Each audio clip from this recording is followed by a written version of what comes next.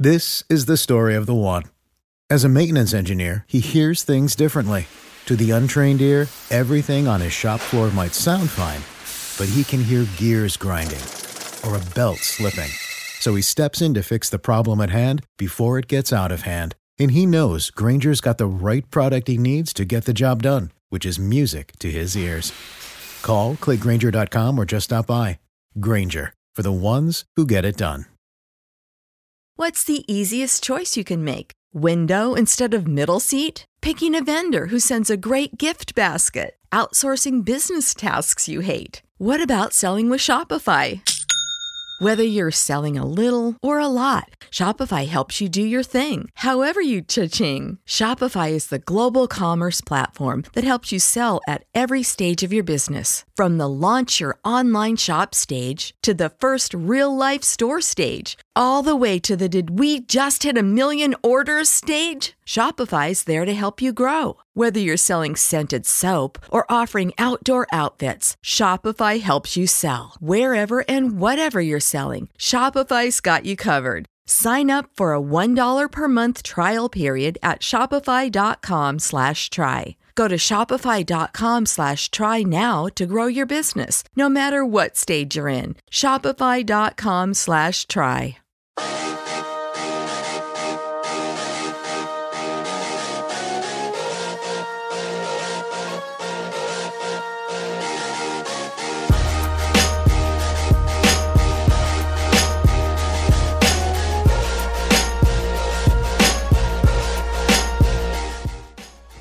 Welcome in. It's On the Mark. I'm Mark Carman, and we have a Hall of Famer on the line today, Spencer Haywood. You went into the Hall of Fame in 2015, Spencer, and your story is just it's winding, it's beautiful, and I think we got to start Silver City, Mississippi, population 300. A young Spencer Haywood. That is an upbringing that not many people can claim, and that was you. That's an upbringing in farming as well. Well, yeah, because that's what we did in Silver City, Mississippi. We picked cotton, we planted cotton, we shucked corn, we planted corn. We did all the farm work. So when I got up to Detroit and everybody was saying, you got to practice for 2 hours, I was like, 2.5 hours of basketball? That's fun. that didn't feel like work at that point, huh? No, because what happened was I was working from sun up to sundown since I was 6 years old. So that was like, ooh. And I'm going to do this. And yeah, who was out there with you? Your brother, your mom? My brother, my mom, my sisters. Oh yeah, it was hard work, backbreaking work, but it was what you had to go through. And to live there at the time, because we didn't have income, we didn't have things to survive, so we had to make ends meet to survive.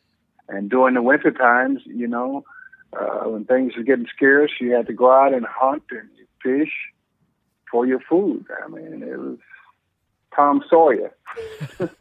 And $2 a day, right? That was the pay?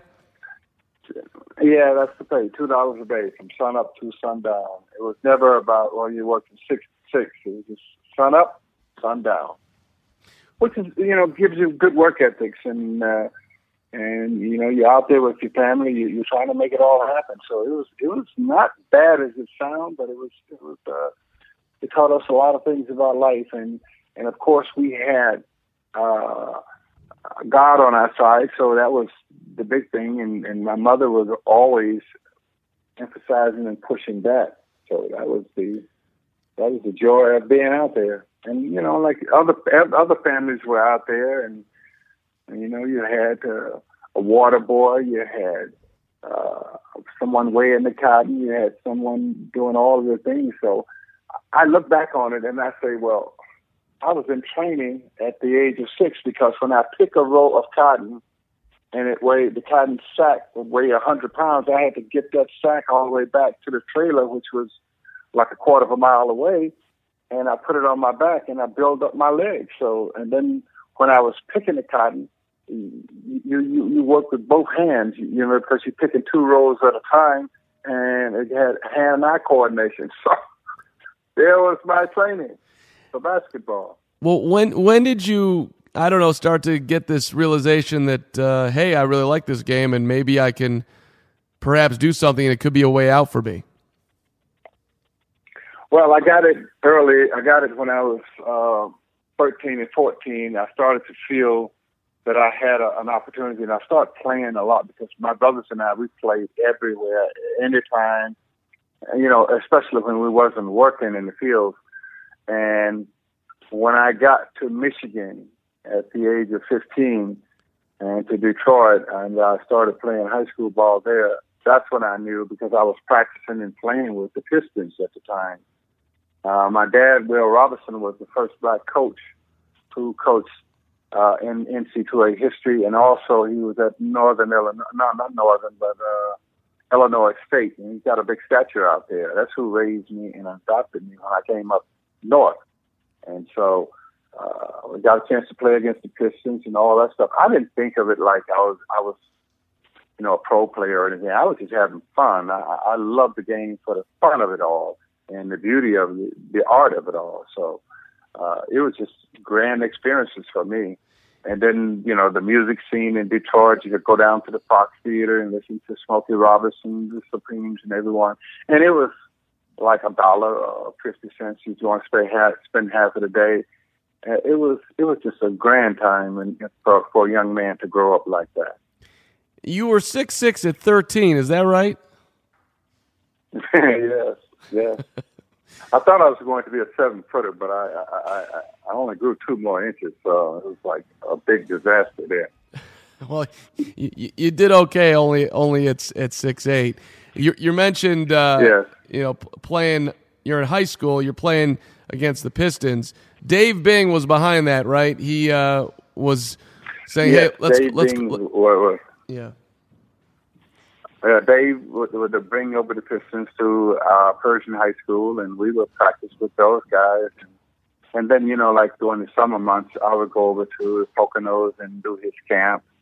And just ironic, I just left Cabo with Dave Bing because they have found Dave Bing, Oscar Robertson, Dave Cowens, and Archie Clark, and Dave DeBusschere found the NBA retired players. And so those are all of my picks because you have 3 of those guys who are from Detroit that I played against when I was a young boy. Archie Clark was one. He was down in River Rouge. Dave Bing was another one. And Dave DeBusschere, who recruited me to the University of Detroit. And so I was like living in heaven, And to see those guys now and see what we are doing with their legacy, with the Retired Players Association, it's an incredible thing. And to get together nowadays, some 50 years later, it's a miracle. Does the NBA need to do something for the retired players, Spencer? You guys made a decent living, but you obviously didn't make the money that they're making or anywhere close to what they're making today. And I know that some guys are, maybe could use a little bit of help. Yeah, well, let me just explain what the NBA-PA, which is the NBA Players Association, that's LeBron James, Steph Curry, and all those guys have done, along with the owners, the Kroenkes and all of the different owners. They put together a program for which we get I think it's $16 million a year in health insurance. And that has been the miracle for all of our players and all of our members, and that has saved so many lives. And then these guys and the owners went back and said, let's make their pension proactive. Some guys took their pension early, but it's just they are doing so much that they never say anything about it. So no one said anything about it. So I'm taking it up on myself to tell the story because they're doing all these great things, and people do say, well, why don't they do more? They're doing things. They're doing things for us. And I just came back from the NBA-PA, which is the NBA Players Association in New York, where I addressed all of the young rookies, the first and second year man. And we had one of your hometown boys there, Isaiah Thomas, Chris Bosh, and Stephen A. Smith. So we had just an awesome time telling them about life, what to look for, what not to look for. And then these young guys, they're like 19 years old, they saying, well, what can we do for the Retired Players Association? So they're getting it in their head early, and Michelle Roberts, who is the executive director, she's instilling that into them that they have to reach back and do some good. And so, we got guys who are reaching back and doing some good, but they don't promote it because they I guess, feel a little ashamed. We don't give them like billions of dollars or millions of dollars, but they're doing what they can, and they're doing a lot of good things for us, and they're looking out for the old schoolers. That's a part of the Bulls and all of the other teams that have been involved with this. It's just been awesome, and for that, we are able to do some things. We're able to get guys the health care that they need.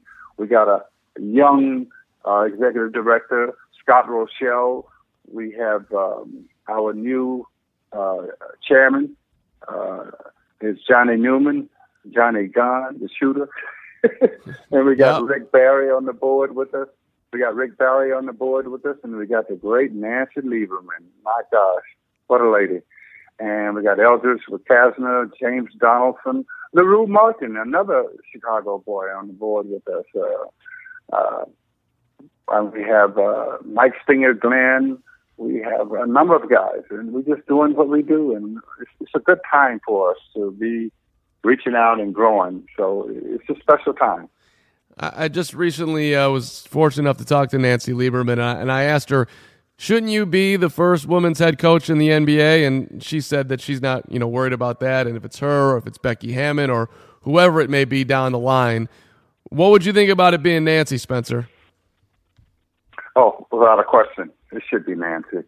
And she gets a little ashamed of me when I'm not like her hype man in a way. I always go around and say, hey, you guys are meeting the first lady of basketball. And she's like, oh, Spencer. She's a humble lady, but she is. I don't know why she looked at it like, wait a minute, I'm not the first lady of basketball. Yes, you are. So now it's catching on with the rest of the board members and the rest of the retired players. So everybody's starting. We were just in Cabo, so everybody was, the first lady of basketball is here. Who? Let's go back to your playing days for a second, here, Spencer. Who would you say was the toughest guy for you to go against in the post?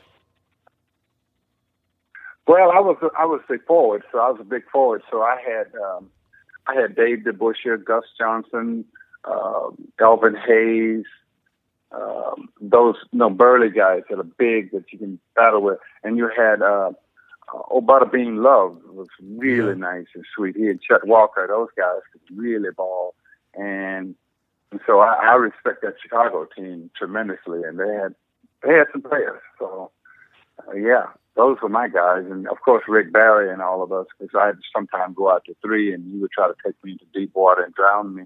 But then I would take him down, and then I would take him down low and punish him. So it was just basketball. We wasn't playing for stats or anything. It's like I was doing a show with Oscar Robertson, for an example, and the moderator asked Oscar, well, how did you keep up with your triple doubles? And he said, I didn't know about them until 20 years later. But that gives you an example of where I were, in terms of just playing. Yeah, I mean, I've talked to a bunch of guys from your era, and a lot of them are the Chicago guys, and Norm Van Leer, may he rest in peace, one of the great competitors the game's ever had. When he would talk about Oscar, he would say that Oscar was better than Michael, which for somebody in my era, I find that hard to believe. But so much respect for Oscar and what he did. Hey, so much respect for Oscar, and he's one of our founders for the Retired Players Association. Yeah. Oscar Robertson, boy, what a player! What a player! One night I was playing against the Chicago Bulls, and I said to Jerry Sloan, I said, "You take another charge, I'm gonna step on you." He fall down in front of me and said, "I'm gonna step right in your face or in your chest." So he takes a charge, and I'm feeling bad that I stepped on him, And as I was coming out of my step in his chair, Norm Van Leer was standing right there, and he took another charge. I was like, these guys are nuts. But that's how they played. That's how that was a tough backcourt. Tough backcourt. We just said, "Oh Lord, please let us out of here." I know my guards on Seattle and other teams that I played with, when we come out of Chicago against the Bulls, they were like, "Ooh, let me get my body, let me get some ice on myself here." These guys are nuts. Well, didn't I don't know if you remember the story. Did Norm Van Leer not take a chair and try to? I forget exactly who he threw the chair at. I want to say it was Wilt, but that's not right because I know he loved Wilt. But I mean Norm had some anger. Yeah, but it wasn't anger. It was just competition. He was a competitor. He was a football player. He was a quarterback from Pennsylvania. He did everything. He was a multi-purpose athlete, you know. And here he is just playing basketball, and they took it over. So no, that's the way you played basketball back in the day. You hold, you scratched, you clawed, you did whatever's necessary. It's basketball. Yeah, you were also on. You were an NBA champion with the 79-80 Lakers, which of course had Magic and Kareem. Yeah, Michael Cooper, all those guys on that team. Norm Nixon, Jamal Wilkes. I mean, you guys were loaded. Loaded. You ended up on the Olympic team because Kareem was part of the '68 boycott, correct? Yeah, 1968. The Olympics were coming together, and you had Harry Edwards and others who were boycotting the '68 Olympics until they asked Kareem to make a stand, and he did. And also that same year, Elvin Hayes and Wesley Unseld signed their pro contract because as a pro, you couldn't play on the Olympics. I know guys listening to this, young folks saying, "Wait a minute, what do you mean? What about the Dream Team?" But no, back then you couldn't play on the Olympic team. You had to be strictly an amateur athlete. And so they brought me in for a tryout, and I was this 18-year-old kid, and they were like, "Well, this kid can do it for us. He can serve as all three players." And lo and behold, I was picked number one, and I was like, "Oh my God!" So then we had to locate a passport, and my passport. My mother had my birth certificate, which was not a birth certificate because I was born by a midwife in Silver City, Mississippi, and she had written it in the Bible under John 21. That's my father's name, and so John 21 is close enough to April 22nd, I guess. And so we couldn't get this doggone passport, and so we had to send someone from the Olympic Committee all the way down to Silver City, Mississippi. They had to take it all the way back up to Jackson and issue out a birth certificate. And when I get my birth certificate, the midwife couldn't spell my name right, so it was spelled Spency. It's close enough. Yeah, so the guys on the Olympic team, they had a lot of fun with that. Charlie Scott, JoJo White, Mike Silliman, Don Clausen, Ken Spain, all those guys were like, Spancy. And I couldn't explain it like, it was a midwife mistake. You wasn't born by a doctor? No. That's a crazy time in our history. You had Martin Luther King getting shot at that point. And you're in the 60s, so much unrest, and here, I mean, I'm just imagining your position. You want to play in the Olympics, but then guys. Well, no, in '67, my city had burned down. Yeah. The city of Detroit had burned down in 1967. So boy, I tell you, when you stand and put your hand over your heart and sing that national anthem, you're in the Olympics. That's another whole ball game there. Yeah.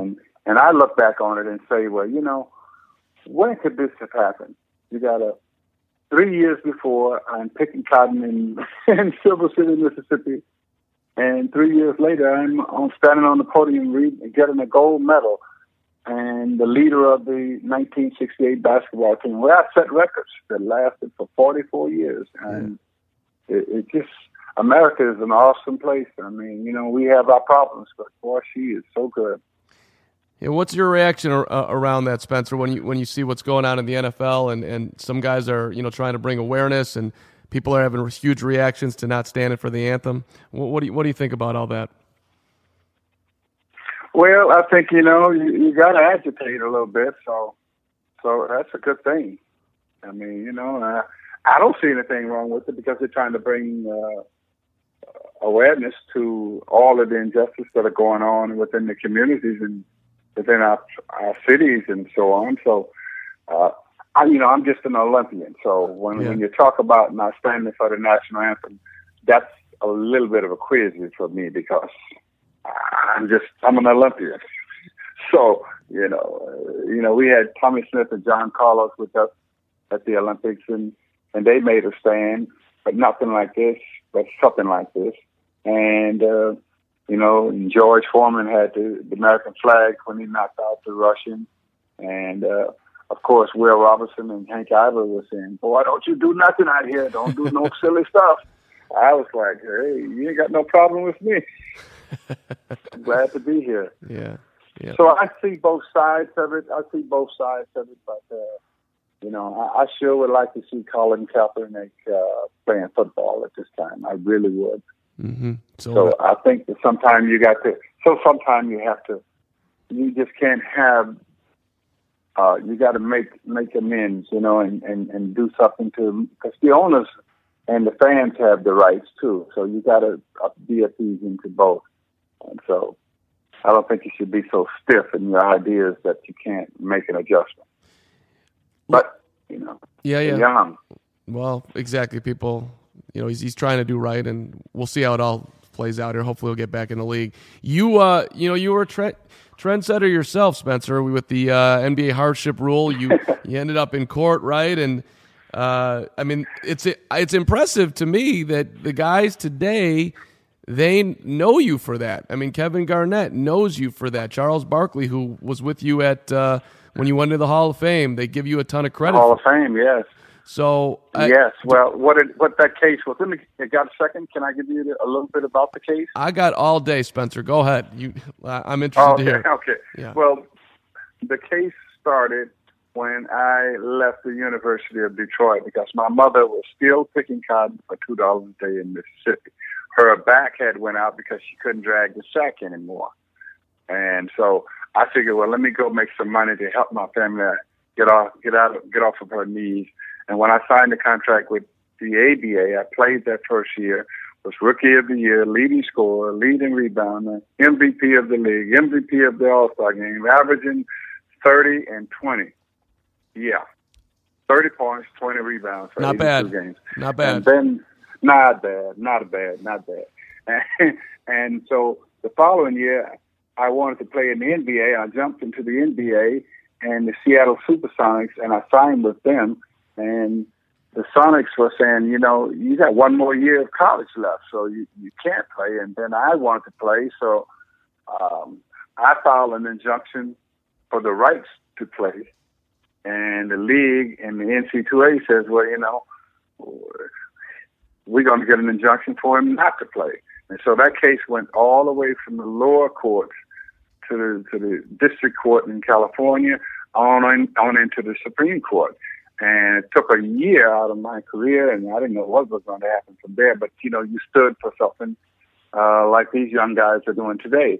And lo and behold, it changed the way we look at basketball because all of a sudden the NBA couldn't get expansions going in the NBA because they didn't have a pool in which to pull from. Because by waiting for 4 years, a lot of players got washed away, And so once this ruling was broken, we went from 16 teams to 30 teams.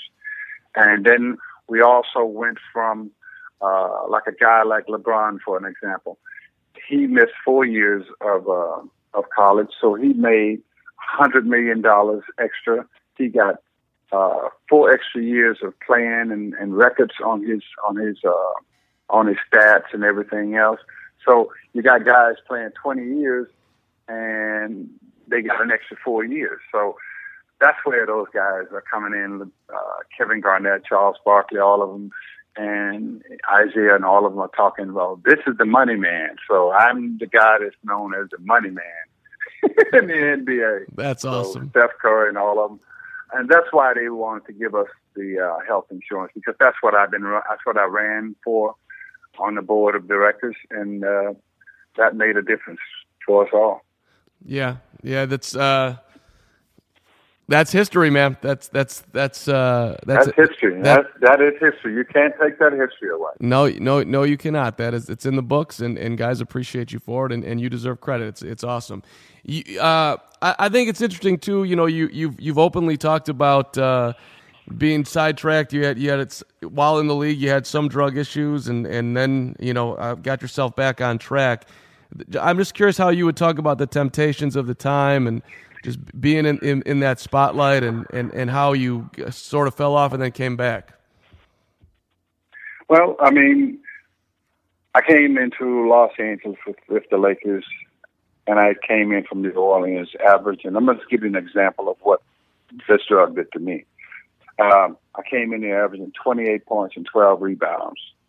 By midseason, I was at 17 and 7. Mm-hmm. By the end of the season, which is a 9-month period, I was down to 5 rebounds and 7 points, which is not bad for today's stuff, but it was, for me, that was a horrible thing. And I was 20, and I was like, say, 15 to 20 pounds lighter, and my drug of choice was cocaine. And so I just saw myself just ruin myself. And so I had to get some life and turn my life around. So I was fortunate enough to get into a good, strong program. And I have right now, I have 30 years of sobriety because I was able to maintain that gratitude. And there's a lot of gratitude involved because, there's a lot of things out here that can get you. So I have a lot of gratitude, and I had to go through that in order to be where I am today. And I look back on it, and so when I do speak to the young players, I don't hold back on anything. I give them all of the ins and outs, how things can slip up on you and knock you off your game and knock you off your life. So it's part of my history. What do they want to know in general in those conversations, Spencer? What do guys ask you? Well, they talk about how did it come on, what happened. And I told them I was stupid. I was dealing with something that I didn't know what I was dealing with, and I came from an addictive family. My family was alcoholics throughout my family, and I just never put the 2 and 2 together until I went into treatment, and then it's like, whoa, wait a minute here, this gene is in my family like this. And so I tell them that go into your gene pool and find out. You have these uncles and so on, some people in your family at the barbecue. You have to know these things in order to be on top with them. So they all say, well, we don't use cocaine no more. And I say, well, okay, maybe alcohol or something else. They got a lot of things out here for you. Today's world. So, and as I tell my daughters, look out, be careful. Well, it is amazing how it's all connected when you start looking at the family and then you look at what happened to you. I think that story is repeated over and over and over again. And you just get a ton of credit for. I just think it's cool that you speak openly about it, and it's part of your journey. And I don't know, is there anybody specifically that you would give credit to, sort of helping you get yourself, headed back in the right direction so you can be able to help people today? Yeah, well, David Stern and the NBA, because the NBA, we have pretty serious programs, and those guys were making sure I get the kind of help that I needed. So, yeah, I thought it was a bad thing when they sent me off to Italy. It was the best thing for me, So I was like, "What are you doing, sending me off to Italy? I'm a star." Because I want you to be clean, So that was a good thing. And you got some good Italian food, no? I sure did, and I learned a little bit of the language. But I was, and my team won this year for the first time in the history of Venice. I lived in Venice, and that's kind of like, the whole ironic thing about it is like I'm exiled to Venice, Italy. Whoa! So they won the championship the Italian basketball championship this year. Oh, is that right? Okay.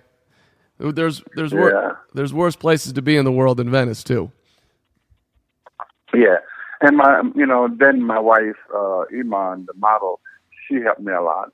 So it was. I had a good team around me.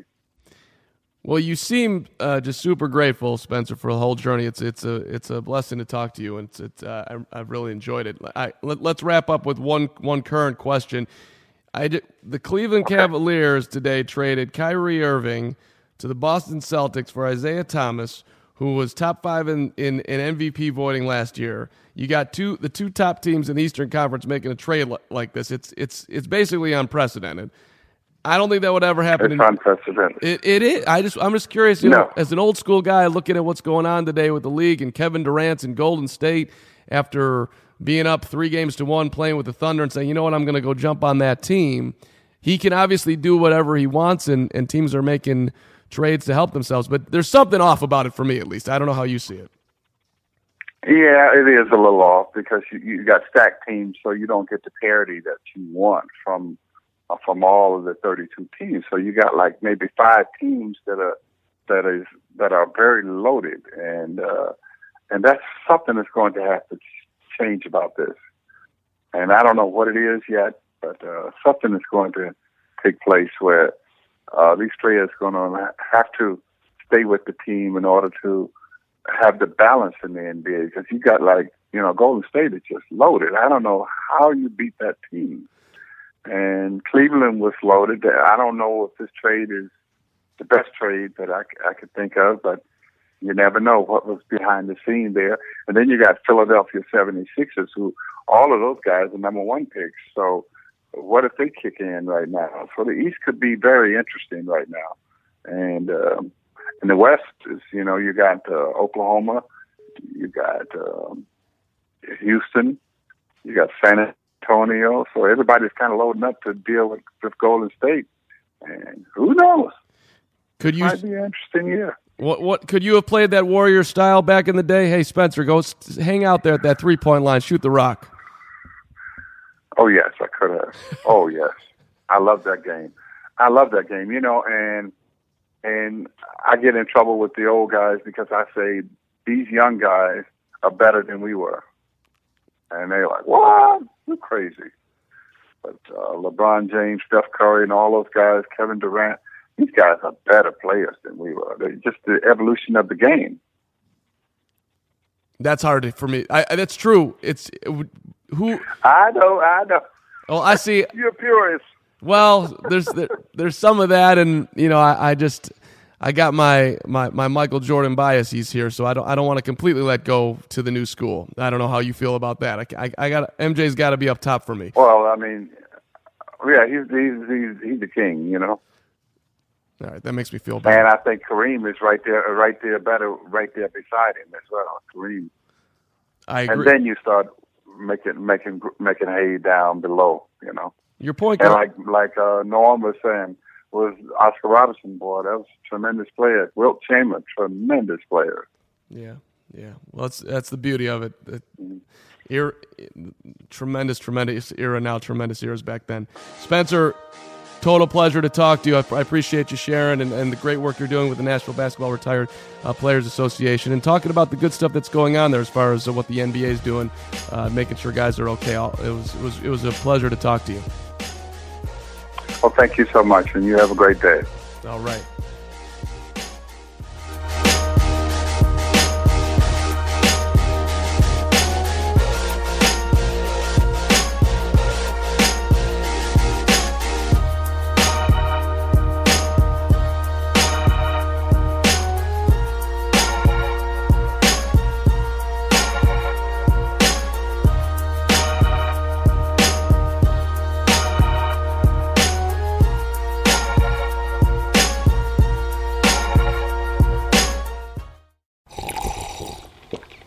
That's not just the sound of that first sip of Morning Joe. It's the sound of someone shopping for a car on Carvana from the comfort of home. That's a good blend. It's time to take it easy, like answering some easy questions to get pre-qualified for a car in minutes. Talk about starting the morning right. Just like customizing your terms so your car fits your budget. Visit Carvana.com or download the app to experience car shopping the way it should be. Convenient, comfortable. Ah. For the ones who know safety isn't a catchphrase, it's a culture. And the ones who help make sure everyone makes it home safe. For the safety-minded who watch everyone's backs, Grainger offers supplies and solutions for every industry, as well as safety assessments and training to keep your facilities safe and your people safer. Call, click Grainger.com, or just stop by. Grainger, for the ones who get it done.